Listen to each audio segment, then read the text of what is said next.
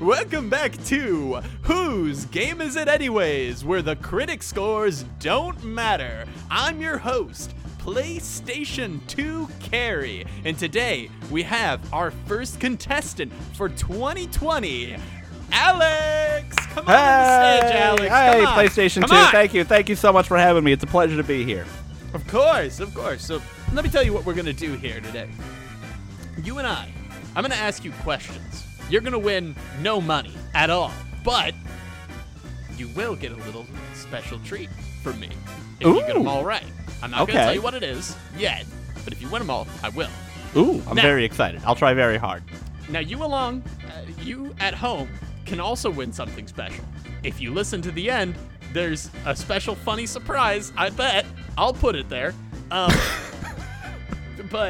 But then what we're going to do as two people, we're just going to sit down and have a conversation about the games we played in 2020 after this.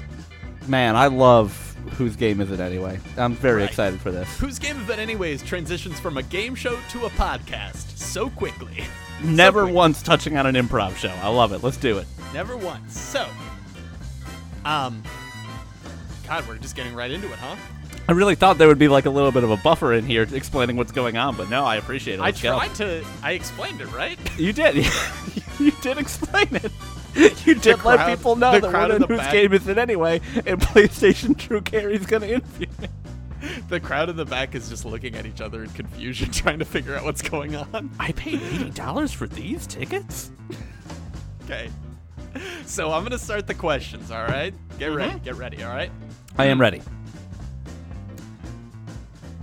What is the top-rated game of 2020 by Metacritic standards? By their critic standards. Is it The Last of Us Part 2, Hades, Demon's Souls, or Persona 5 Royale? And we're going by Metacritic critic standards, correct? Critic scores, not user score, just critic score. I have to assume, if we're going strictly by critic scores, it's either Hades or The Last of Us Part 2. I'm going to go Hades. I'm so sorry. Damn it! You are incorrect. It is Persona 5 Royale. That's the best game of 2020, folks. We missed it. We haven't played it yet. Back it up. Damn it, my special surprise. Can we just pretend I got that one? Yeah, we can pretend. What if I only have to give 50%? I feel like I'm not going to get 50%. All right, let's say you have to get a B minus. Okay. I'll do the grading later. All right. Only for PC. Okay. Only for PC. I'm getting rid of all my PlayStation and Xbox knowledge. What is the top-rated game? Is it Factorio, Half-Life Alyx, Hades, or Cyberpunk 2077? Well, Cyberpunk reviews dropped literally today, the day that we're recording this. Yep. And I don't think they were exclusively favorable. So I'm going to say... What was the one after Factorio? Half-Life Alyx. I'm going with that one. That feels right to me. I am so sorry. God it is Factorio. That's fine. I knew... you know what? I should have known. Don't they? I should have known you were never going to pick that game for... PlayStation 2 Carrie, I'm bad at this. You sure are, but that's okay. We've got a lot more questions lined up. This one's a little fun. All right, I'm ready. A little fun. Okay. I need your help in reading some things. We're going to play the worst rated game ever. Okay. I'm going to send you a couple descriptions for some of these games because we've never heard of them, I'm sure. Okay. So far, we have Tiny Racer, 13, Dawn of Fear, and Pong Quest. Interesting. Okay. I'm gonna send you the description for 13. Go ahead and give that a read. 13 is a remake of the cult first-person action game that was initially released in 2003. You play as 13, a man without an identity, in a solo campaign with numerous twists and turns. Inspired by the eponymous graphic novel, the game features a completely reinvented and unique cel-shaded design, and 13 players can also take part in fierce multiplayer fights. The country remains in a state of shock following the assassination of President Sheridan. Ed Sheridan. You missed the Ed. Sorry. You wake up wounded and with amnesia on a deserted beach on the East Coast. The only clues to your identity are a tattoo of the number 13 near your collarbone and a locker key. Even though your memory is failing, you discover that you have the reflexes of a highly trained professional fighter. You set off in search of your past, discovering that you played a role in the murder of the President of the United States of America and revealing the most astounding conspiracy ever hatched in the country's history. And I'm proud to say, here and today, I will commit to Thoughts from Player One, covering the remake of 13. Yeah? You think so? It sounds fucking sick, dude. It sounds wonderful. Okay. Tiny Racer. I'm going to read you Tiny Racer. Okay. Pick your tiny car. Push the gas down and start the great race. Try not to fall on Monkey Bridge. Hold on tight. Hold on tight and be careful on the ramps and Forest Jumper. Watch out for sharp turns in the first in Rock Haven. Okay. Don't let the messy kitchen beat you in Cooking Madness. They're just listing all the levels. Yep, that's just Speed through the sun beds and surfboards right in the finish line in Beach Party. Play alone or have fun together with your friends, kids, or parents. Everything thanks to well-balanced and easy-to-change difficulty settings and local multiplayer. Start a tournament to unlock new maps, be the fastest and become the champion. Improve your skills with the time trial. Race on your favorite tracks in arcade mode. Pick a wacky Oh my car, God. choose the absurd track, and What let the the race begin. 3, 2, 1, start. Wow. All right, I'm going to give you Dawn of Fear. I Go really ahead, go want, ahead. so let me just right quick. I love that description, and I want every game description to be written in that way. Yeah. I would love to see Super Smash Bros. Ultimate written in that way, where they have a distinct line for every single character in the game. I would also love to see something like FromSoft Bloodborne written in that distinction, where it's like, unravel the mysteries of Old Yarnum, fight your way through the cleric bit, like just every single thing lined out in the order you would do it. I think that'd be a lot of fun too. Yeah, that's really great. I quite like that one. Here's the description for Dawn of Fear. Oh no, this is Yeah, it targeted. does have your name in it. When Alex returns to his childhood home after a tragedy, what he finds is a world of madness and cruelty from which he does not know if he can escape. Help Alex survive using logic to solve puzzles, manage your ammo, and avoid being dragged by the horror that permeates the house. Do you dare? I love manage your ammo. That one. It's a little out there. Micromanage your ammo. That one feels like they don't really. That I can tell just from reading the description. There's not as much game there as in the other two. Sure. Pong Quest. This is the last one. Okay. Then you'll have to tell me which one of these you think is the least rated. Embark upon an epic adventure in Pong Quest as you take on the challenge for king and country in a journey across numerous themed dungeons populated with all manner of paddles, puzzles, and balls. Fuck yes. Customize your hero and take the challenge. Where are you struggling? I don't understand. So it's not just a series of Pong games. There's an RPG mechanic to it. Correct. And take up the challenge in the new Pong battle gameplay featuring over 50 different types of balls, each with their unique abilities. Okay. Solve puzzles and gather precious loot. There's loot boxes. Fuck yes. As you uncover the secret of the orbs on a journey to unlock the mystery of the spooky door. Play with up to 4 other players in multiplayer mayhem battles. Select your balls and perfect your own loadouts as you clash with other paddles for supremacy within the Pong universe. Fuck yes, dude. Holy shit. They had to add within the Pong universe so they didn't, to just say for supremacy. No balls, no problem. Play with classic rules and show the world who's the best paddle on the planet. Okay. Interesting. Right. Okay. As again, Tiny Racer, 13, Dawn of Fear, or Pong Quest. Which one is the worst? I'm going to lock in early. I think it's Tiny Racer. Final answer. You are correct! Yes! It is Tiny Racer. Oh. Tiny Racer. Good job. Can you guess what came on next? Just as a bonus. Next, I got to assume it's Dawn of Fear. It is 13. Damn, then Dawn of Fear, really? Then Pong Quest. It's literally in order. I didn't realize I did that. Wow, The rest nice will job. not be like that. Yeah, okay, sure. We're about we're about halfway through this. All right. About halfway through. What is the worst recognizable game? I combed through, I picked the more recognizable ones. Okay? Okay, we're still doing Metacritic Yes, user this or critic scores. This is all, the next two are all based on Metacritic. Okay. The worst recognizable game.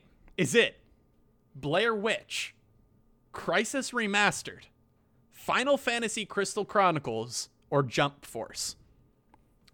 With what I have heard, I have to narrow in. I think I'm going to lock in. I think I'm going to go Final Fantasy Crystal Chronicles. Ooh, you're so close. That was the second one. That was the second one.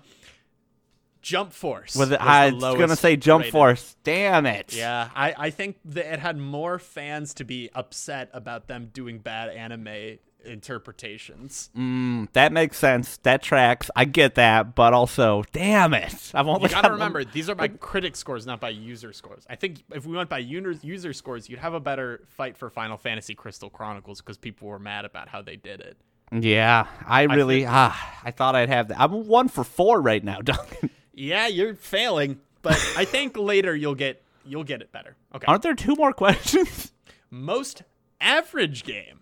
Oh my god. Fuck off. I found the exact middle. Okay. Okay. Okay. Is it? And you'll know these games. I made sure to pick recognizable games. I only got 3. After Party, featured from Thoughts from Player One. Of course. One Step from Eden, or Coffee Talk. I think One Step from Eden is critically appreciated, I think. Coffee Talk, I don't know much of anything about. So I think I'll learn about it in an upcoming episode. So I think I have to go with the other option. After Party? I think After Party. After Party, well, look, we discussed it. I cannot think of a better word for it than average. That's not true. I can think of a slew of better words for it than that. But yeah, I agree with that. That is where I would put things on. But the most average game of 2020 was Coffee Talk. really? Yeah. After Party got lower, I believe.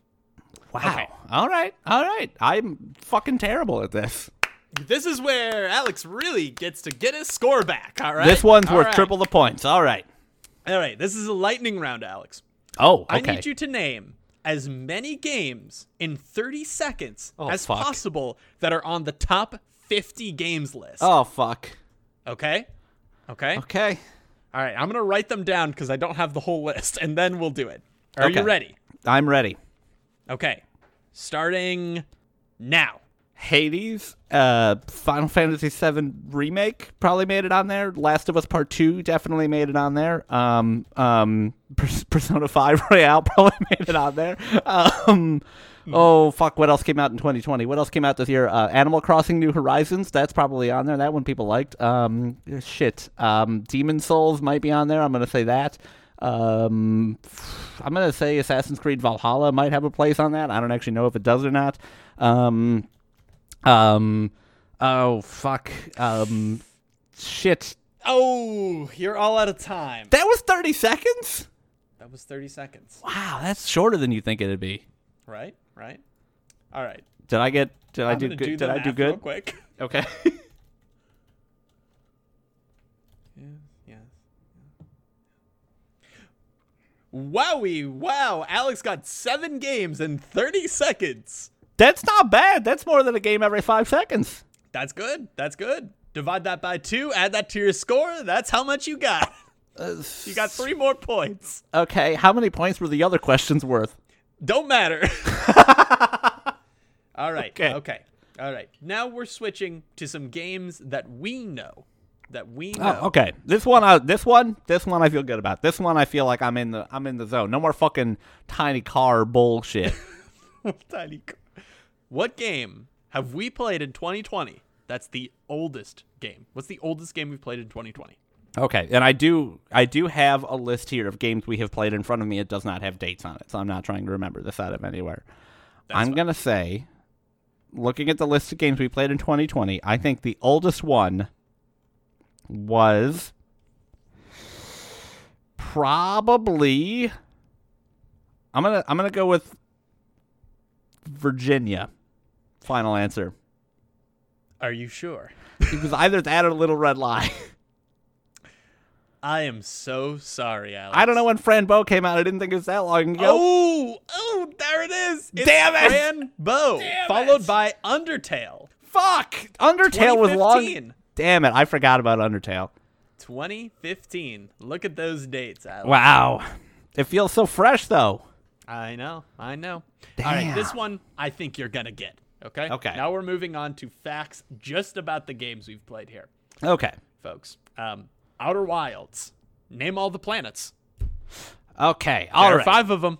We got Giants Deep. We have Hollow Bastion. That's not it. No, that is a Kingdom Hearts world. No, so we got Giants Deep. We've got the Ash Twin. We have the Ember Twin. We have, what the fuck is the name of that I'll get it. Brittle Hollow. of course. Brittle's Hollow. And we also have, are we counting okay, so we're probably not counting if there's only 5, the big seed planet. Holy shit, Duncan, it's so much harder when you're in the hot seat. I They know. don't tell you that. They don't tell you that on Whose Line Is That Anyway? Do they? Regis Philbin does, or whoever doesn't say, hey, just so you know, when you get up here, it's real hard to answer the questions. Yeah. Timber Hearth is the starting planet. I gotta get the fucking seed though. Dark Bramble is the seed. Also, You have gotten the Interloper and the Sun Station. We got yeah, those don't Brittle. count. We got the Brittle's Lantern, I think is what it's called. I think you named them all. I think I did too. I think Yeah. that's all the celestial bodies you can land on. Hourglass Twins, Timber Hearth, Brittle Hollow, Giants Deep, and Dark Bramble. Good Hell job. Good job. Whew. All right. That scared me. I almost fucked up the one game on this list I care about. Final Fantasy VII Remake. Okay. Where does Cloud make his debut dance scene? He makes his debut dance scene at the Honeybee Inn in Wall Market. Correct. Woo! All right. MOA era. Okay, this one we've talked about more times than anyone else on this list. Point out the true fact. Seema was the goddess at the end of the game that you spoke to. They encouraged you at the end of the game to read Catcher in the Rye. The world they were actually in is spelt Moerea, spelled Moerea. Okay. They didn't encourage you to read Catcher in the Rye, I don't think. We made fun of them talking about Catcher in the Rye because they had a high school level understanding of that book. I'm going to say the goddess you actually talked to's name was the thing that you said. Wait, sorry. That Seema was the goddess at the end you spoke to? Wait, no, that's not true. No, Seema was a character in that game, so it's got to be that last one then. You are correct. The world they were actually in was the game title, but smushed together to be Moerae, to be Moerie. That sucks. That game ruled. Go listen to our Moe Era episode, and then go listen to our 100th episode where we talk about Moe Era again briefly. Yeah. Ugh. The Sonic movie. We have four Okay. more. Okay, I'm ready. I like these. These ones I feel like I have a shot at. What attracted Jim Carrey to the role of Eggman? Was it that Carrey felt like he could give Eggman, quote unquote, a new scramble? Was it that his daughter was a big fan of the Sonic the Hedgehog games growing up? Or was that the comedic villain role had always interested him? Okay. So, I think the second two they make sense. I don't know if Jim Carrey has a daughter. I will say, there's no way when writing this question, when feverishly writing all these questions down, you thought that he could give Eggman a new scramble. So I'm going to say it's number 1. Wait, so you're going to say it's Carrey felt like he could give Eggman a good scramble? Yeah, if it's not number 1, then fucking bravo. Yeah, I wrote that one. Damn, that's so good. Thank you. It was so good. It was that his daughter was Damn always a big it. fan of the Sonic the Hedgehog I didn't know games. if he had a daughter. I didn't want to put all my money in that basket. This is by IMDb trivia, by the way, so that might not Okay. be true. So, Well. okay. Fair enough. All right. You're so close. You've been doing so well. So well. I mean, In What Remains of Edith Finch, which one of these animals did Molly not transform into? okay. Was it an owl, a shark, a hawk, a cat, or an eel/tentacle? Okay, I know she was an eel tentacle. I know she was a cat. She was some creature that could fly. I don't remember if it was a hawk or an owl. Ooh. I think she was a shark before she was an eel tentacle, but I don't remember if that's true or not. I think it went baby shark do. Baby shark do. Baby shark. I'm Cat. gonna say Oh, go ahead. an owl. I think she turned into a hawk, not an owl. Ooh, I'm so sorry. She did indeed turn into an owl. Hawk was the false. Damn it! Okay. That was a tough one. That was the toughest one yet. 3 more. Fran Bow. How is it 3 more? 2 questions ago, you said 4 I more. miscounted, all right? This is 3 more.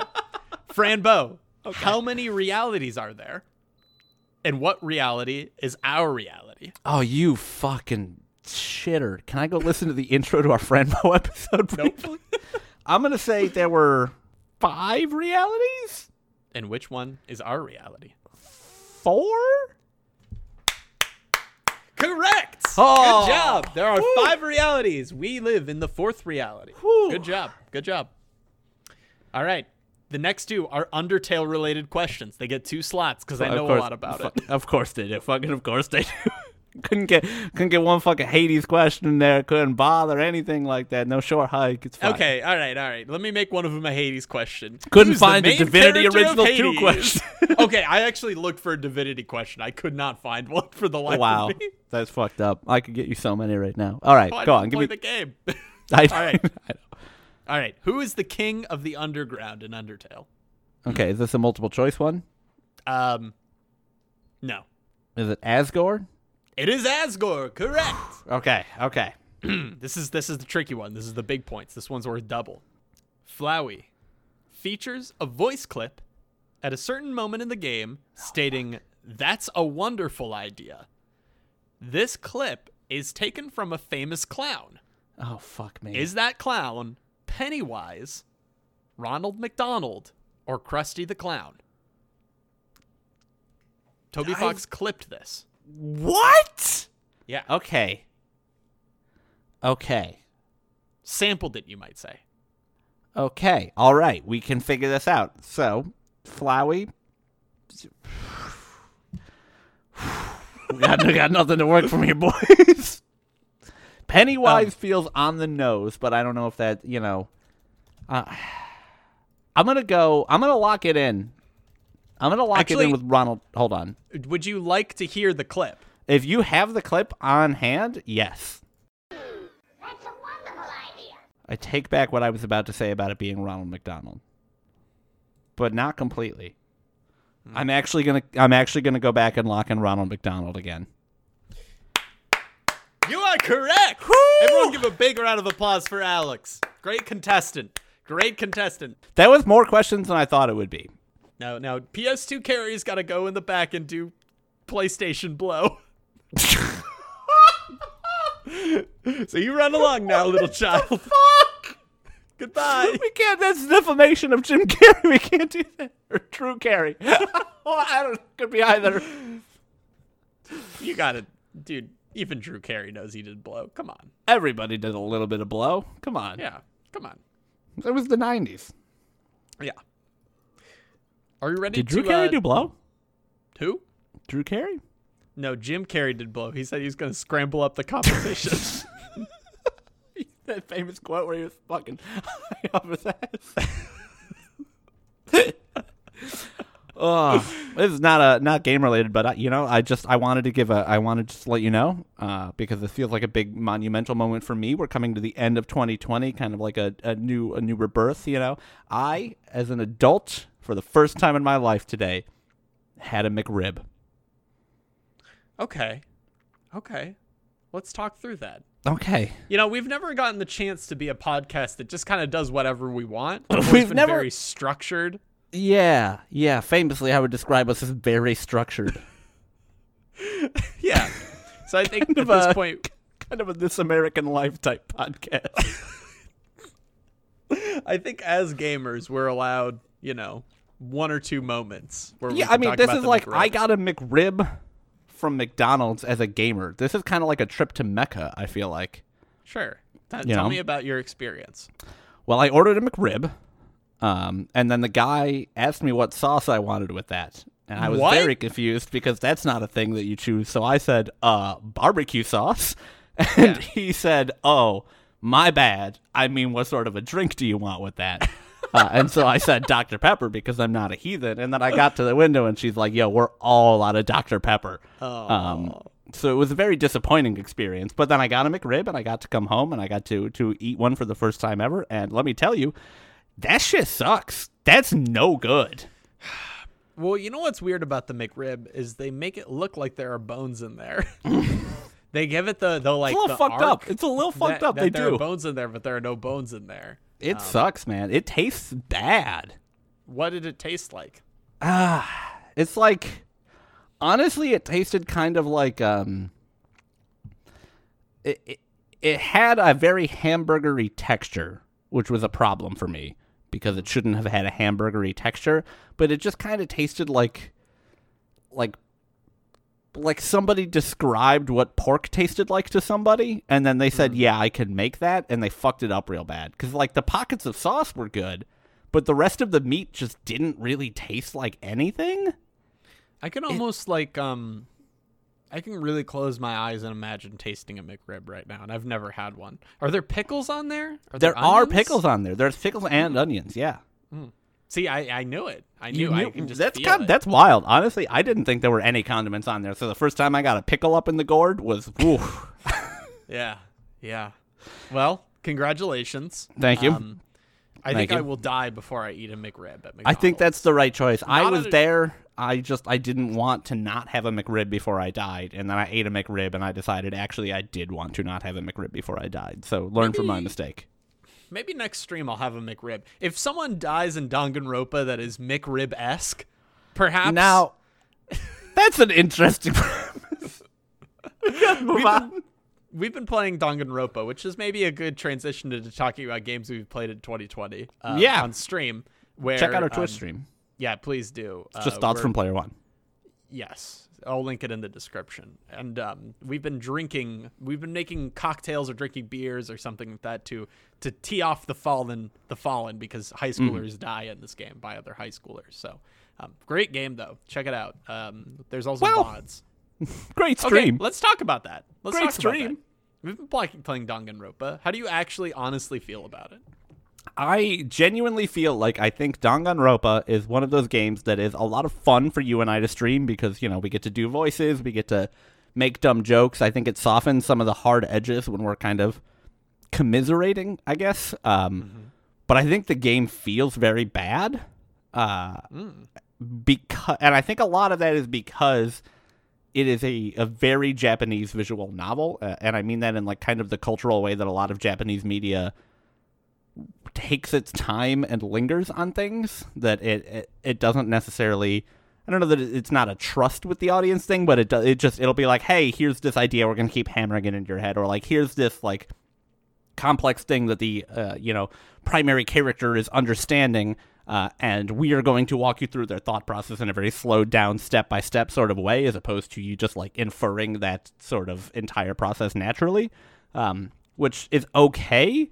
But it really makes the fucking game take a long goddamn time. So we've played Especially when you're probably reading everything. Yes, if you're reading it for a stream, it's excruciating at times. So I think we've played. How you think we've played like 15 hours of that game on stream now? I think Maybe. we're 5 parts, 2, 4, 6, 8, plus 4, 12. I think we've played about 12 hours. Yeah, maybe a little more. I feel like most of our streams are 2.5 hours or so. Yeah. So yeah, we're at the 13 to 14 hour mark. I feel like really we've played 4 hours of game. Like not much has fucking happened in this game so far. Well, I feel like not much has happened, but you've gotten. I know this sounds stupid, but I feel like you've gotten to know these characters, not in a way of like there's so much depth to them, and you've gotten to know them in that way, but just like I feel like I've gotten to know the writer actually. Like I've gotten to know how the writer thinks, and that's like some fourth wall meta stuff. You know what I mean? Now that is true. That is true. And how desperately they did or did not want it to be edited, did down a little bit. But I've been loving it. It is partially the stream, but also I just kind of like it. It's corny, and it's like corny at times, and then sometimes it kind of hits you with that curveball. I think they do a good job of making you feel like murder's right around the corner, but it never comes, and you just have to keep talking with people. And it's almost like a torture on you. Like the game's all about the despair of the students, but sometimes I feel like I'm in despair because I'm literally just waiting for someone to die. I was gonna say, I want to put together a fucking YouTube clip that's you saying right now, I've been really enjoying it, followed by 5 minutes of you going, come on, what the fuck? Oh yeah, dude. I mean, sometimes I think something I've learned recently is that sometimes bad things are good. Sometimes something that you think you don't like, you like because it makes you feel something that's not like an intense emotion of just being like, this is beautiful, this is art. Sometimes you just need some trash, and not like, this is like a trash reality TV. Like you just need something that's poorly written, and you get to goof on it because it makes you feel better about yourself, and you're like, I could fucking do better than that. You couldn't, though. I know. To be fair, I don't like think this game is poorly written. I think when it's written, like when it wants to, it's written really well. I think there's like interesting acts, like interesting pieces to each character, and I think there's interesting relationships, and I think the game is genuinely very funny. I just think it really drags itself out to the point that all of those high points feel very muted compared to what they should feel like. Yeah, I feel like if I was playing this game by myself, which I plan to play the second and third one by myself, even if we stream it, either one. Wow. I'd probably click through a lot of it. Like, what I mean? Yes, that is the other thing, is I think this game would be a better game not playing it on stream because you wouldn't get so hung up on the long dialogue. But also, I am enjoying myself on stream quite a bit because I do think it's a really fun game to kind of goof on and talk about and do funny voices for and all that good stuff. Yeah, it's very stylistic and beautiful. So that's just one of the games we've played in 2020. But we've played also, it'll be the only thing more. we'll actually beat in 2020. The only game we'll beat on stream, Yeah, because I don't know if we'll actually beat it in 2020 though. Oh well, we definitely won't. But we've started a lot of games and we've on that stream, and we've not completed a single one. But I think this is the one. Oh, this is definitely the one. I'm way too invested in this game to stop. I care so much about that little bear. I don't give a shit about that bear, but I swear to God, I have some predictions, and if they're right, I'm going to feel so good. Okay, well, next time we're on air, voice those so that everybody knows how smart you are if you're right. Thank you. Thank you, Alex. But we played more than just Danganronpa in 2020. Let's talk about some other things that we did. We did. So are we trying to limit this to games that we have a shared lexicon of that we have played for the podcast or stream, or are we just talking about anything and everything? I think just everything and anything. Just free it. Let's just be do free. It. And we didn't say this at the top, but this is kind of a, it's going to be a chill episode because we've had like really busy weeks, and coming off of a holiday, going into another holiday, it's just sort of a, hey, let's take some time. Let's celebrate the games we played in 2020. Like let's not do a game of the year thing or anything like that, but let's take a little bit of time and enjoy it. Yeah. Sure. And then we'll close the year out with the banger for sure, guaranteed, no question. We'll close the year out with the banger. Alex is sweating right now. It's malfunctioning his mic. It sounds like he's a robot now. You said so. Yeah. Well, you'll hear it back on the recording. Oh, no. Fuck, I'm editing this one. God damn it. Shit. Well, what are we going to talk about? I'm passing this ball off to you. I'm done hosting. No, that's fair. I want to talk about, because I do think it's interesting to kind of look back on a lot of the games we talked about in 2020, and not necessarily, because I think we did a lot of this with our our 4-year episode when we talked about like, hey, let's rank all these games. And I think it's interesting to kind of look back on them and say, hey, do we feel the same way we did at that time? But I want to talk about games we've been playing not for the podcast, and maybe just sort of get a little bit of a vibe of what your gaming life has been like in 2020 off podcast, because I feel like, look, I'm not going to give a spiel, but like gaming this year has definitely been different than it has other years, like every single hobby in the world. And I think that we've tried to keep a kind of a consistent vibe with this podcast throughout the entire year. But I feel like the games that I turn to for joy have, like, in my free time, have kind of taken a little bit of a shift in terms of what I look for the most part.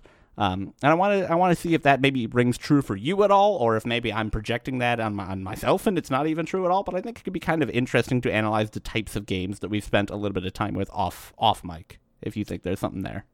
Yeah. Well, for our Thanksgiving episode, I did mention that I was playing World of Warcraft, which I've been playing more of. I played a couple months before Shadowlands dropped, and I honestly, since it came out, we've only played like maybe 2 nights, maybe 1 night. But we got to get some more in. But it's really nice. But I think it's nice just because, again, it's an escapist sort of thing where I don't know if we would have been playing it in not the situation we're in. So it's enjoyable in that way. But other than that, I can't think of too many other games that I wouldn't be like, if we didn't have a pandemic going on, I probably wouldn't not play any of the games that I'm playing in this year. I think that's really the main one that's affected things. Yeah, I think that is kind of indicative of the type of thing I'm talking about, right? It's not that these are games that I wouldn't have played otherwise, right? And I'm looking, when I'm talking about games like this from my end, I'm talking about games like Satisfactory, I'm talking about games like Among Us, I'm talking about games like, what's the other fucking one I spent so much time with? Point is, I'm talking about games where there's less of a narrative hook to it, and part of that's just because I play a lot of them for the podcast now, but less of a narrative hook, less of a compulsion to not drop it and move on to something else, right? One of the games that I was really excited for this year was The Last of Us Part 2. I think I played about 4 hours of it, and I wasn't even not enjoying it, but it was just, I was not in a headspace where I wanted to play something like that. Like, I didn't have a reason to force myself through, so I just sort of dropped it and moved on, right? You wanted games to get like social. Yeah, I mean, I want social interaction. That is a huge part of it. I got really into Valorant for a while this year, played a lot of that. I have since picked up League of Legends again because a couple of our friends are playing that. So a lot of these games that I don't necessarily even think I'm enjoying that much, a lot of these games that in 2019 I did not have any interest in playing at all, are games that I've ended up putting a lot of time into. And I think as I have gotten older, I have valued social gaming experiences more than I did when I was younger, which is not to say that I didn't play a bunch of local co-op games when I was younger and love it.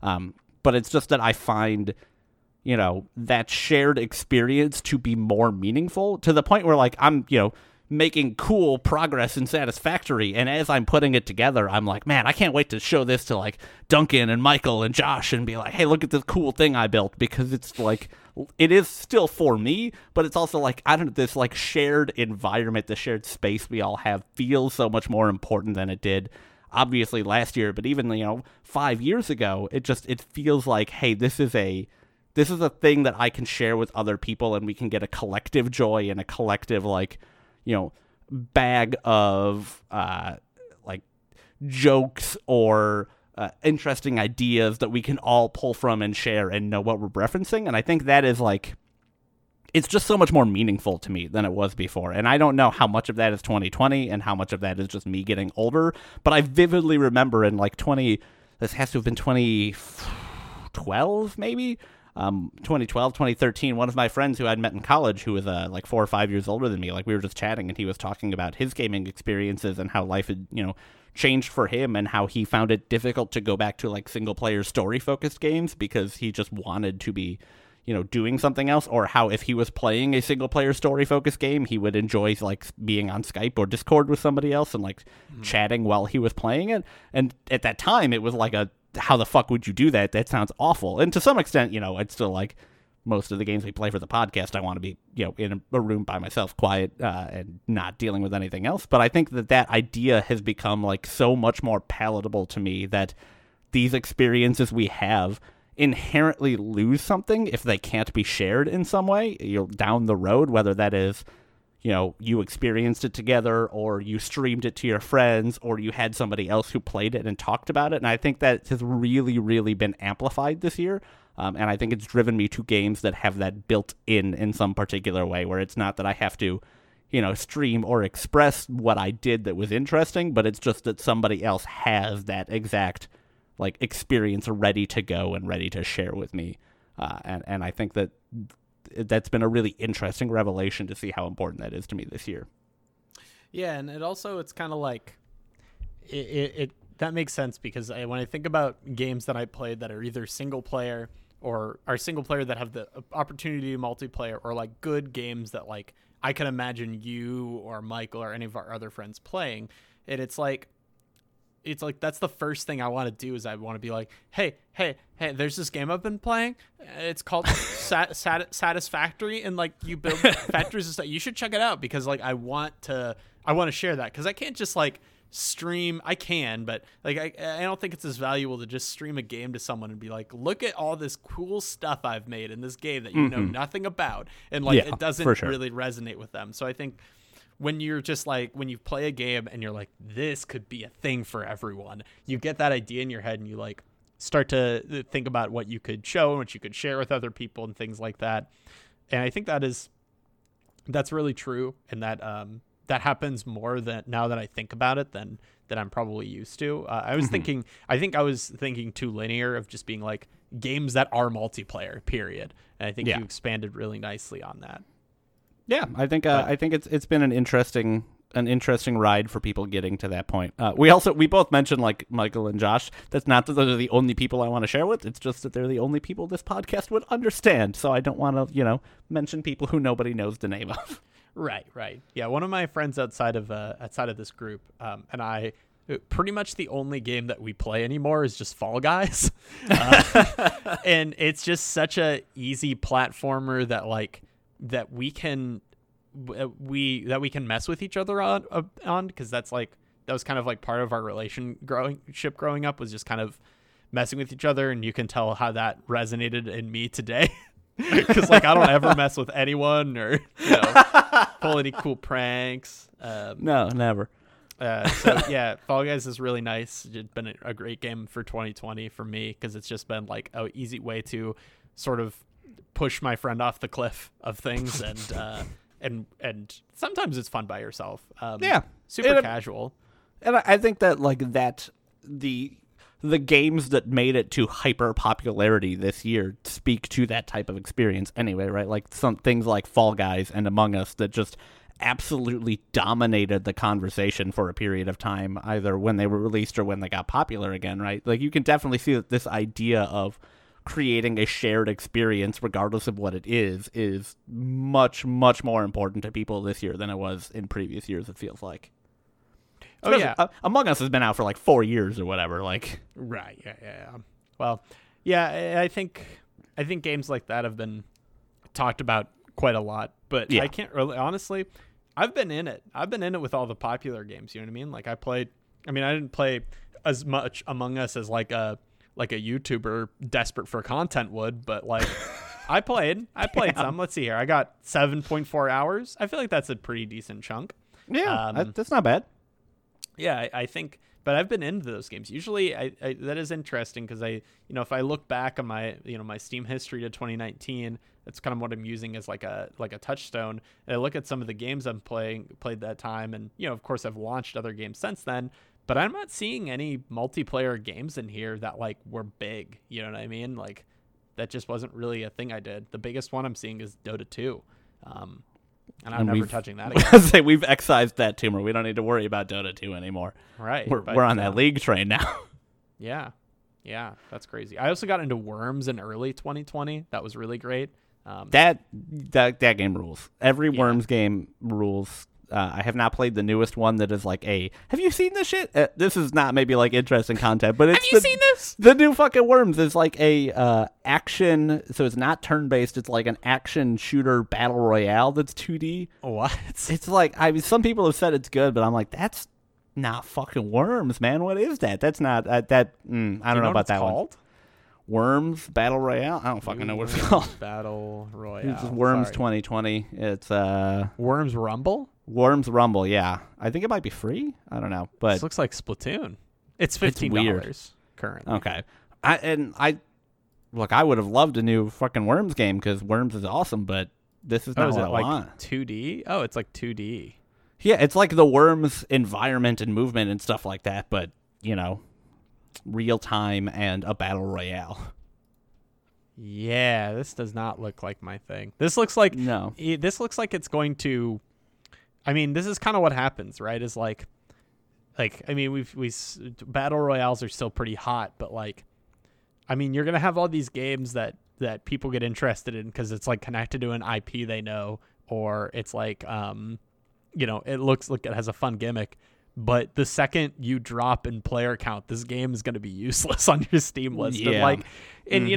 I think people are starved, get real starved for content where they're like, if they don't get 300 hours out of a game, it wasn't worth the $5 they paid it for. You know what I mean? Like, Yeah, like people it's a little really fucked need to up. be more open with just being like, oh, got it. Like, this game is $15 and I will spend at least 10 hours on it. That's like $1.50 an hour. Like, Yeah, dude, if I that's- spend if I spend $40 on a game that is 3 hours long, but it's a phenomenal 3 hours, I consider that a good use of my money. Like, of course, yeah. we're in a very privileged position to say that. Obviously, there's a lot of people with whom $40 is all of the money they have to spend on gaming for the next 3 months or whatever. In which case, I totally understand that. But these are the people making that argument are largely people who are like, I buy 3 games a month, and if it can't last me at least 60 hours, it's garbage.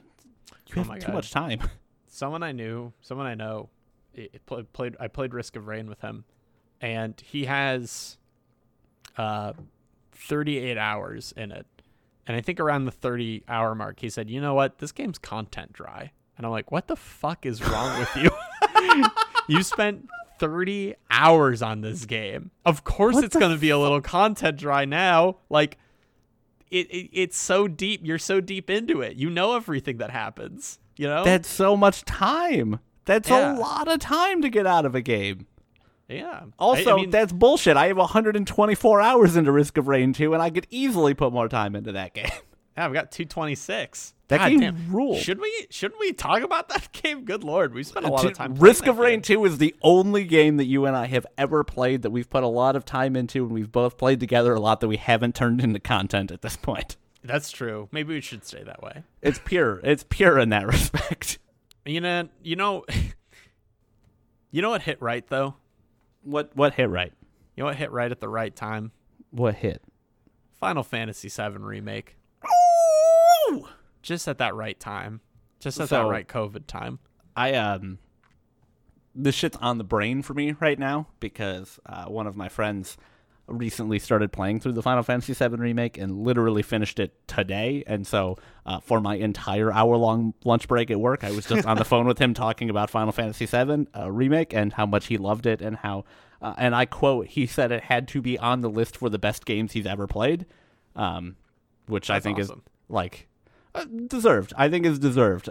But it's definitely one of those games that I have, like, in retrospect, like, really, really appreciated the things that did right. Yeah. Because I think in the time when we were talking about it, we talked about, like, liking the game a lot. I think everybody walked away from that game pretty positive, but that some of the, like, more significant pacing issues really took us out of parts of the game. And, I mean, this is just how it always happens, but the more time I spend away from that, the more time those pacing issues don't bother me as much as they did before, because That's so obviously beautiful. it is. It's like, it's become such a perfect shining example of, like, really, really, and I want to go into spoilers, but I won't do it because the game's not even a year old. Sure.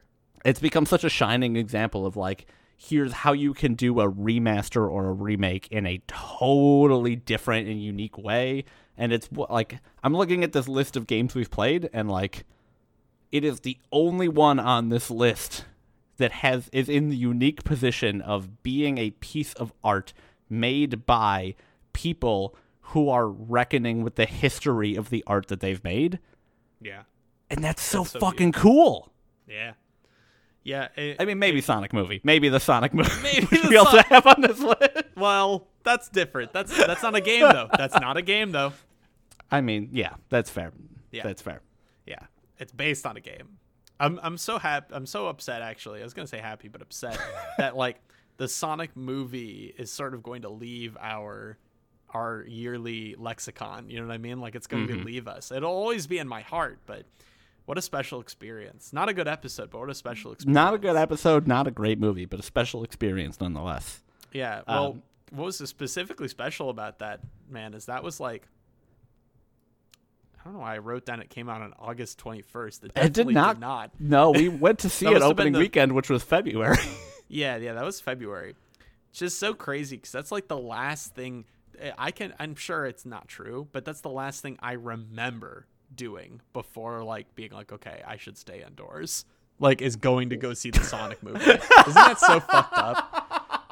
It makes you think about death so much because it's like what's the last movie you're gonna see? What's the last game you're gonna play before you pass? And it's gonna be something dumb like fucking the Sonic movie or Worms Rumble on Steam. You know what I mean? Oh man, I fucking love the image of you talking to your grandchildren 40 years in the future and then being like, "Granddad, what was the last thing you did before the world went on lockdown?" Well, I gathered together some of my closest friends and I went to go watch a children's movie about a blue hedgehog. Let me tell you about the little podcast I had. It was called Thoughts from Player One. You may know it from the top one podcast there are. We had a really good marketing strategy to delete every other podcast on the web. So I am curious though, because I think the current rumor is that the Final Fantasy VII Remake Part 2 is going to come out in 2021. I don't know if that's true, but I think that's what people are currently like. Holiday 2021 is the most anticipated guess at this point. And I don't know if you were planning on doing this, but my question to you would be, as somebody who did not play the original and somebody who is maybe just like enjoyed the remake, would the Final Fantasy VII Remake Part 2 be enough for you to buy a PS5? Because there's no way that shit's coming out on PS4. It's a good question. If it was holiday 2021, then yes. Yes, probably. You think? Yeah. I think by then there'll be another version of it or they'll fix anything that's going on. Because there's definitely got to be something that goes wrong with it. It always does, you know what I mean? Like, yeah, I mean, there's already issues of people saying, like, hey, if you plug in an external hard drive, which is, like, important because it's only 1 terabyte of storage internal, that, like, it can occasionally just crash the whole console. Fun. Yeah, I think, like, by that time they will be available. And, yeah, I would do it. I think, which is fucked up, right? Because we talked briefly about that on the podcast episode where it's like, this is such a smart marketing strategy. Is like, okay, let's make a part 1 for it, and then when we have a new console, these little dumb weeaboo babies are gonna have to buy a PS5 to finish their little weeaboo story. And god damn it, they got me. Because I wasn't planning on buying I was actually thinking the other week, I said, I'm probably not gonna buy one. I just said that to myself. Like, I like Sony, but I just don't need it. You know, I'm trying to get less things. I'm trying to be more conservative with my money, but like, I need that weeaboo stuff, you know? You need that sick weeaboo story to finish. You need to know who Sephiroth is and all that good stuff. Yeah, I think that's fucked. Yeah, I mean, it's honestly, I mean, it is 100% like if you said to me today the Final Fantasy VII Remake is coming out on January of 2021, I would be following every retailer on Twitter trying to find when I could buy a PS5 so that I can get it in January. You're right. I'd take a small loan out for that. I'd open up 2 new credit cards. My credit limit's usually around $250, so I can make that happen. I'd take a predatory loan out at a 25% interest rate and do in 2 months and just sort of see what happens. You know, that's fine. Yeah. I gotta support Cloud and his good friends. Yeah, and I can't watch a Let's Play of it. No, that would be fucked up. Gross. I think that's interesting. And I'm looking at the list of games we've played this year, and I will say, I think this year more than any previous year, I feel like this year we played more games that were not AAA games than any previous year. And I do. How do you feel about that? That's like, obviously it's an extremely broad question. Happy. Dude, I don't know, man.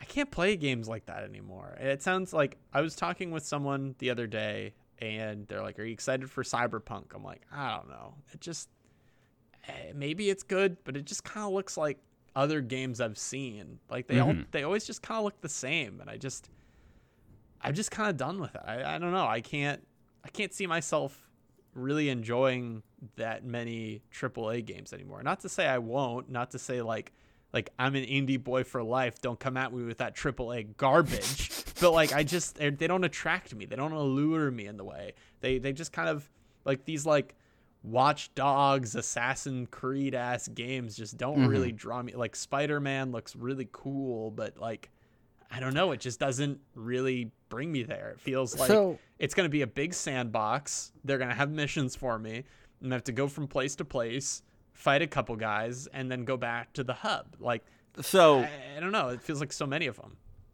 I think that maybe speaks less to AAA games and more to open world games. Because everything you just described, yes, I 100%. Open world games are the game that people are making right now, and I think that sucks because I don't want to play an open world game because I'm just done with it. Because it's too much time and too much bad content. I am interested in Cyberpunk, but I'll probably wait a month because, like I mentioned, reviews dropped today, and apparently that game is buggy as shit. So I don't want to play it just yet. But I wonder how much of it is you not being interested in AAA games versus how much of it is you being interested in this kind of expanded, more interesting space that exists kind of a little below AAA, but not quite like indie level games.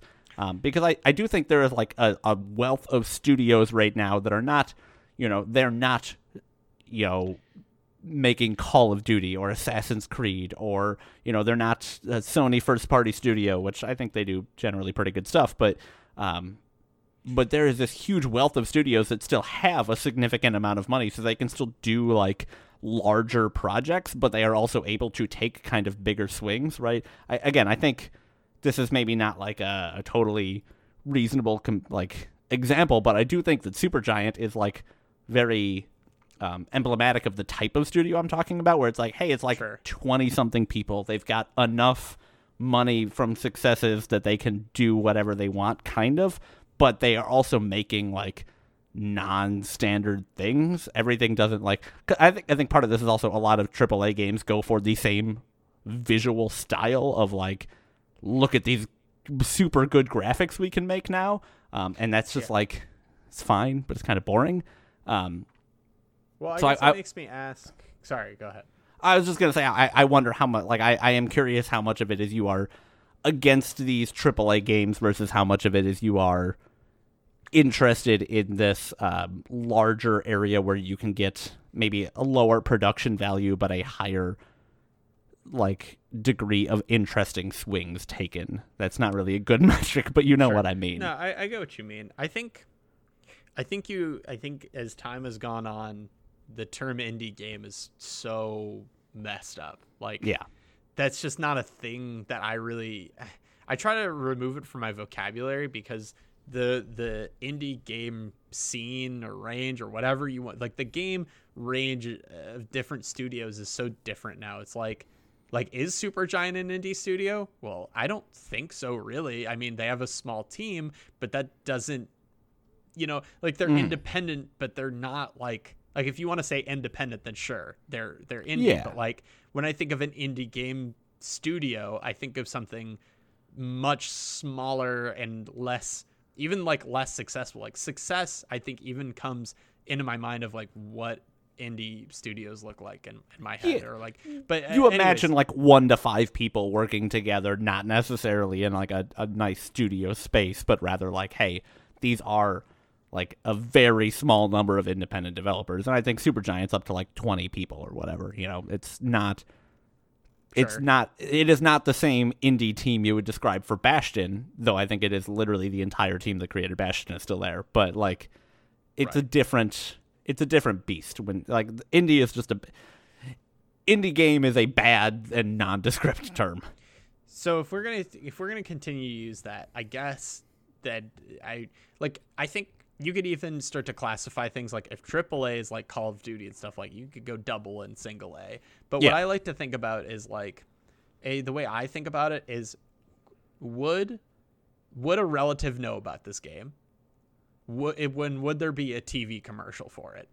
If it does, if it's either of those two things, in my mind, it's a AAA game. Like, I don't agree. I don't agree because the immediate example that comes to mind is Among Us, and I think that was made by like 3 people or whatever. that's not a AAA game, though. Right. There's no TV commercials for But that. a relative would know about it. All of my Okay. relatives have heard of it. I'm saying both, though.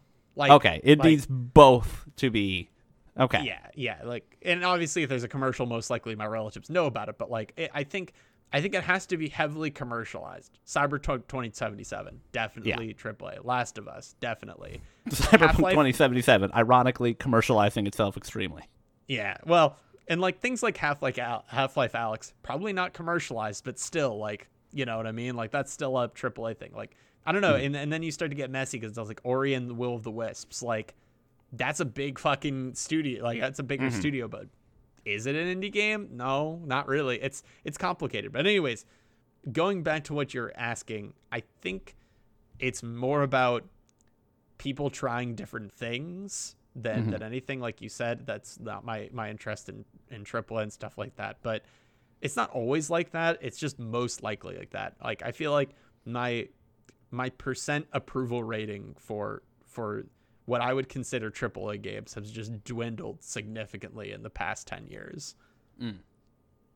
Yeah, I think I can generally agree with that, but I don't think that is a qualitative statement on AAA games because I just don't, right? Like I'm thinking about 2020. You know? Yeah, if I'm thinking about 2020 specifically, I'm thinking about the AAA, in air quotes, games that came out in 2020. Final Fantasy VII Remake, I would consider a AAA game that came out in 2020, and that is one of my favorite games that we played this year, right?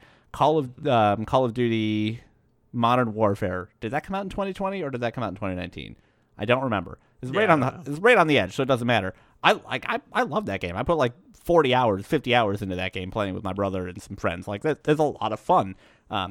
But then there's a lot of things that are continuing that I'm not interested in, right? There's a lot of, like you said, Assassin's Creed Valhalla and Watch Dogs and these like big open world marquee games that I don't care about. And again, things like The Last of Us Part 2, I don't think are necessarily bad. They're just not games I'm 100% interested in. But I don't think any of these are necessarily bad games. I don't think this is a qualitative judgment on AAA games. It's just that partially because of this podcast, we are playing such a wide variety of games with interesting narratives or interesting narrative hooks that are not designed and intended for a large audience. They are intended for a smaller audience that is like actually actively looking for these types of narratives, or they are intended to be like, that they just don't have the, like you said, the mass appeal and the monetary budget to do like commercials and to get like general populace that maybe wouldn't engage with games all that much, like playing them. And I think that has it's just influenced our enjoyment of this type of thing so much, right? Like now, if I play something like an Assassin's Creed that has maybe a mildly interesting story, but also has like 35 hours of fluff and a lot of repeated content, like I am much, much, much more critical of it than I would have been 2 years ago or 3 years ago or 4 years ago. But I think a lot of that just has to do with the amount of games we play that fall into this kind of middle space where you can still see a decent level of production quality, but you get an actually like interesting narrative hook or idea in there. So I hesitate to say that, like, I think my approval of these games has gone down more than I would say my interest in these games has dwindled. But I don't think that they're worse than they were when I was younger or anything like that. I just think that I have a higher need for engagement in a unique or novel way than these games are able to provide at this stage in my life, I guess. Yeah, I can agree with that. Just, yeah, I think it's just a lot about time as well. Like, it's just like I need the I need the most in the shortest amount of time, which is like the opposite of Hades. But well, no, that's not true. That's just a lot of good stuff in a lot of time. Like the ratios have to be right. It can be long. It's just the ratios have to be right. Well, and but I think But a lot of Hades the was problems. also the most in a short amount of time because every minute you were playing that game was enjoyable. There was not dead time anywhere in that game. You were either getting interesting story and artwork and music, or you were having a blast trying to fight your way through like a really interesting and engaging encounter, and most of the time it was both. Yeah. But I also like So- Danganronpa, so like fuck me, I guess. Yeah, I mean, I guess on the other hand, you want your time to be wasted by rote storytelling, so I don't know what to, I can't really help you out there. Campy. Let me have it. Yeah, I don't know. It's I think it's an ongoing conversation, but like when I really look at my like game shelf, I guess I haven't bought a game in a long. I haven't bought a PS4 game since Final Fantasy VII, and before Wow. that, I probably haven't bought a PS4 game before that. My Nintendo Switch, I don't think I've bought a game in a long time for that thing. Maybe a couple digital releases, but like that's about it. And it's kind of like, I don't know. I feel like that's dwindling heavily. And maybe that's because I don't have people over. A lot of console things are like fun because you can have more than one person like playing on a TV because you can't like gather around a computer. That's Yeah. horrible.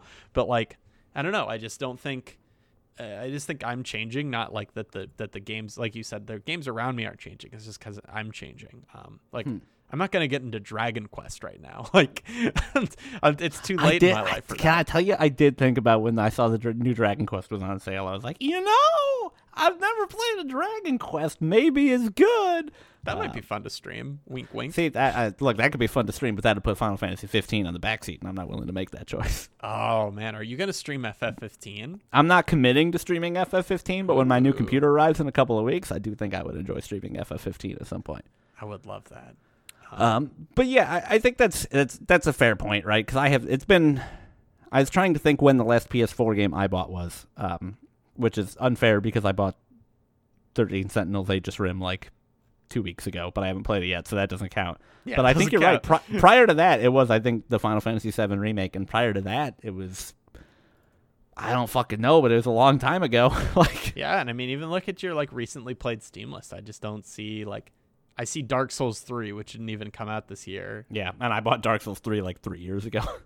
and I mean, Satisfactory is on there. Baldur's Gate 3 is on there. Like, I play a lot more games on the computer than I do on consoles. I Yeah. think a lot of that happens to be with the fact that, like, you know, again, smaller, interesting indie games kind of come out on and PC releases a lot more. So that falls into that category of games we were talking about that tends to draw us in more than otherwise. But I partially also, again, that ties into what I was saying before, which is I can buy a game like Satisfactory and stream it to you guys. I can sit in a Discord call and chat much more easily than I can on a PS4. And like, what am I gonna do? Sit on a fucking PS4 and be like, hey, you guys want to join I'll call your cell phone and then we can Dude, just they have a talk. chat. They have a PlayStation chat. And I did that. And again, I played through all of Bloodborne recently with my brother, which, hey, stay tuned. And that's what we did. We chatted on the PlayStation 4 like party chat, which fucking sucks. Yeah, but we it's no did we did that. Like, I bought a special fucking mic that could plug into my headset easily because all I have is a USB mic, so that I could do that and like chat effectively. And, it was a good time and everything like that, but that is a much more cumbersome experience than just hopping into a Discord server where all of your friends have access to hop in at any given point and like playing games together. And I think, I don't know, I just think that's like inherently changed. Like, changed is wrong. It hasn't changed. It has solidified the way that I am enjoying games in my life now so much more, now that gaming is like one of my only my social outlets now are gaming or walking around my apartment complex talking on the phone, which is, you know, I can only do that for so long, and it's Yeah. really changed my interaction with games and where I'm interested in playing them and everything like that. I think maybe permanently, maybe 2021 I'll be taking that back. I don't know, but it's Well- been a year of subtle changes, I feel like. Well, it's made me wonder, like, because I was talking to my mom, who she lives by herself, and like two people around her recently, like, may or may not, like a little COVID scare, and she can't see like anybody. And even before that, she doesn't see too many people. And I was thinking, I'm like, what can you even do? Like, like you can watch TV. And like, I'm like, Yeah. well, You can what else? And read. I'm like, it's like, should I like, can I send my mom a game? Like, you just think about this time, and I think this is like the last. Probably we won't be talking about like the state of the world in a while. Yeah, so we I think we're haven't gonna we haven't really done it in this podcast up to this point, but Yeah. I think it's impossible not to in this one, and we'll let ourselves talk about it this time. Yeah, and I think about that. I'm like, man, I spend so much of my free time when I like want to relax playing games, and like if I didn't have anything else to do, like I don't know what I would do. I'd probably find like a useful hobby, but like if you also don't have that, like I don't know. It's sometimes I think about it. I'm like, would other people enjoy this if they if the gate wasn't felt so high? Like I feel like for people who don't play games, whether it be like for a generational thing or feeling like they couldn't, or like some shitty gatekeeping that happened in their lives, it's like, or a monetary thing. They don't have a way to play games right now. Exactly. It's like how would that change their day to day? You know what I mean? And maybe it's just because it affects my day to day so much, I project that. But I feel like there's some enrichment that comes to play in general, and you can play in other ways that do not involve video games, like like sending each other. I think even like sending each other emojis on text is probably a form of play. You know what I mean? Like you're trying to be goofy and like do dumb things or whatever, like sending GIFs. But like, I just wonder, like engaging in that play, how healthy that is for your mind when you have to spend all this time alone. I mean, I have to assume it would be incredibly healthy. Like, I'm not a neuroscientist, I'm not a psychologist, right? But my understanding is there has been a lot of research done on the impacts of play on people throughout various stages of their life, and I know specifically when you are a younger child or adolescent, the idea of play is supposed to be pretty important for developing your mindset and helping to like form a lot of these social relationships and social stigmas and things like that. But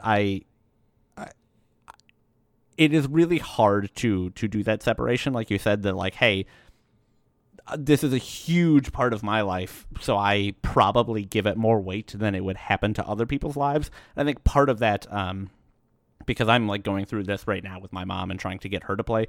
Different situation, she's not living alone or anything like that, but I'm trying to get her to like, hey, play games. I think this is a fun hobby. You're retired, you're bored all the time, like you'll enjoy this. And I think, it's been successful, but I think that there is a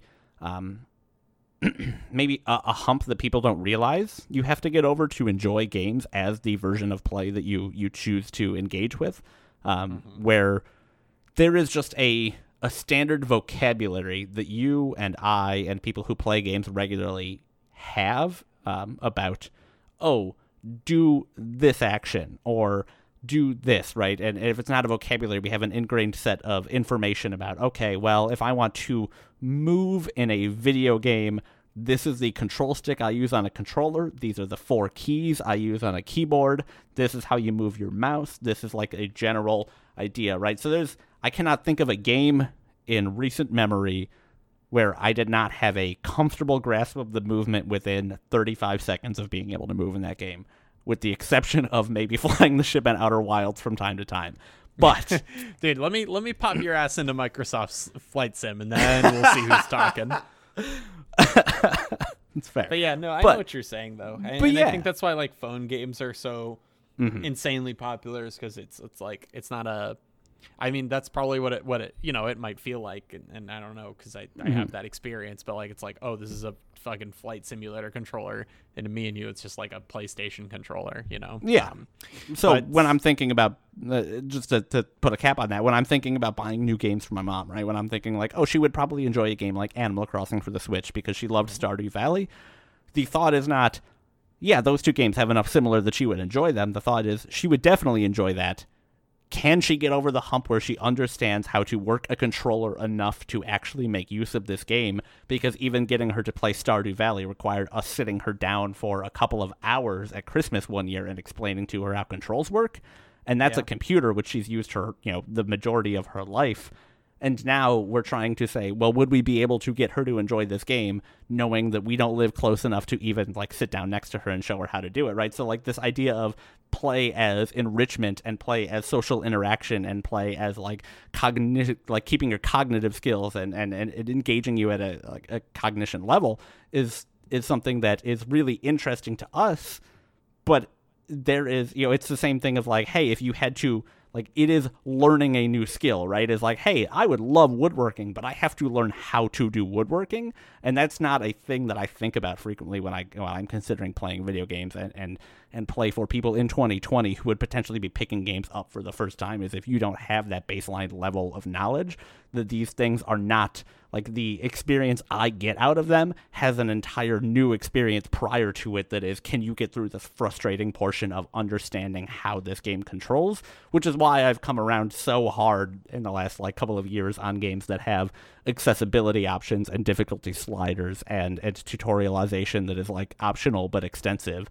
Because I just think there are so many people who would love games if they could get over that hump, but, like, I don't blame them. There's a lot of hobbies that I would love that I just refuse to get over the hump of learning how to do them. So, right, yeah, and I think some of that is like resource based, but definitely not all of it. Where it's like, I would kill to get into wood. Like, I actually really love woodworking and stuff like that. But be fucking sick, dude. I love woodworking every time I've ever done it. I you know what? I used to, believe it or not. I used to. Really? Yeah.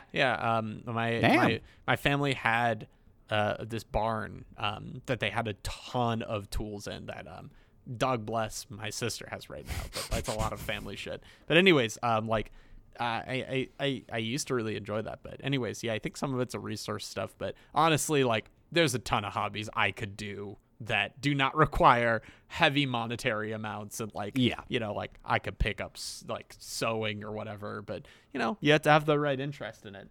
Listen, if I'm not the son of Hades crawling up the underworld and fighting bulls and glisten men, then what's the point? Honestly, that's a good question. Well, Alex, I think we should close this out. I think that's fair. I think we've meandered enough and indulged ourselves enough, because this was another self-indulgent episode, I feel like. For sure. I tried, but I think it just ended up being like that. But I hope it was interesting. I don't think there's anything wrong with that. Yeah. I hope there's something interesting in here for you. If you stuck to the end, here's the thing you won. Alex, can you do a funny bit real quick? Be funny. Come on. Roll over. Okay, give me a second. Don't reference things people don't know about. So we'll just or anything like that. We'll just put the the thing you said about the pasta. Oh yeah, the creepy. The creepy. Yeah, creepy. we can just put that here. Yeah, please just put that there. I was funny. Hey, it's gonna be a real funny bit. It's something we did for warm up. Oh, you're gonna love it. Here it is. You're gonna love it. Could it be a game creepy pasta, or should it be like, we can make any kind of creepy pasta? We can make whatever sort of creepy pasta you want. Creepy tortellini, creepy linguine. You're on. You're on. I don't need it almost, man. Did you hear when I said creepy linguine? Creepy linguine actually got it for me. Oh, I would absolutely play creepy linguine, famously the prequel to Luigi's Mansion.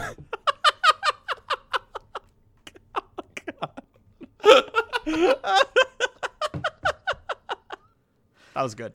Fucking That was funny. great. That was great. If you enjoy our voices, why don't you come check out our voices over at other podcast episodes that we've done?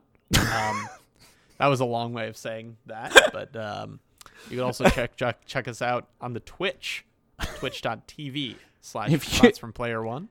If you enjoy our voices, come check us out on twitch.tv/thoughtsfromplayerone, where we are explicitly not doing our own voices for the remainder of these Twitch streams. Want to give them a little preview? Is that anything? Maybe do like... Give me two characters and I'll give you one line from each character. Do Hifumi. You absolute fucking monster. All right, hold on. Let me get into it.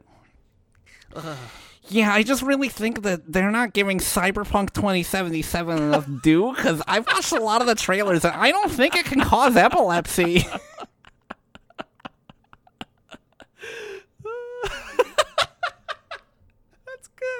That's good. That's good. That's all I needed. You want That's to give good. me one?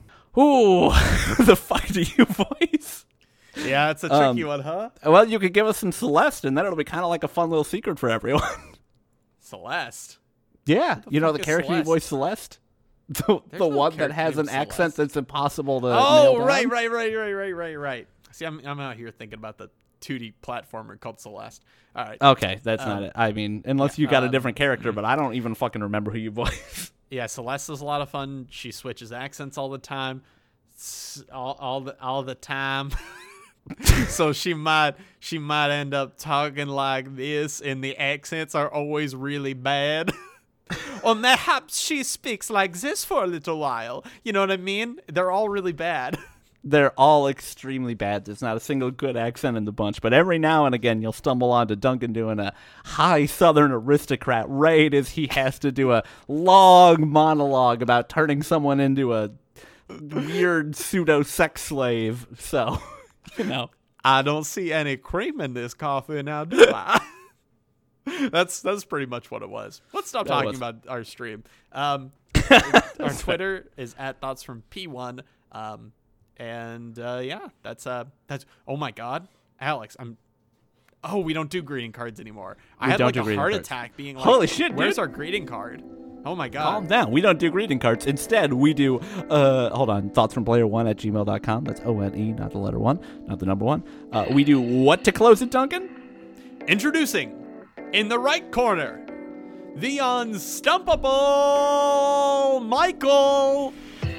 Michael here with your plant fact of the day. If you've ever enjoyed watermelon, sunflower seeds, papayas, or strawberries, then you have bees to thank. Bees have the important ecological job of delivering pollen between plants, fertilizing them so that we may enjoy the many delicious products that plants have to offer. But did you know that bees aren't the only ones with a career in pollination? Other insect pollinators include beetles, moths, flies, and butterflies. Pollinators aren't just limited to insects either. Hummingbirds and bats can pollinate specific plant species that rely on them. Flying pollinators are the most common, but terrestrial species can pollinate plants as well. Some geckos and skinks pollinate by feeding on nectar, as well as some species of lemurs. That's your plant fact for the day. Thanks for listening. Tune in to the next episode of Thoughts from Player 1 for more video game discussions and plant facts.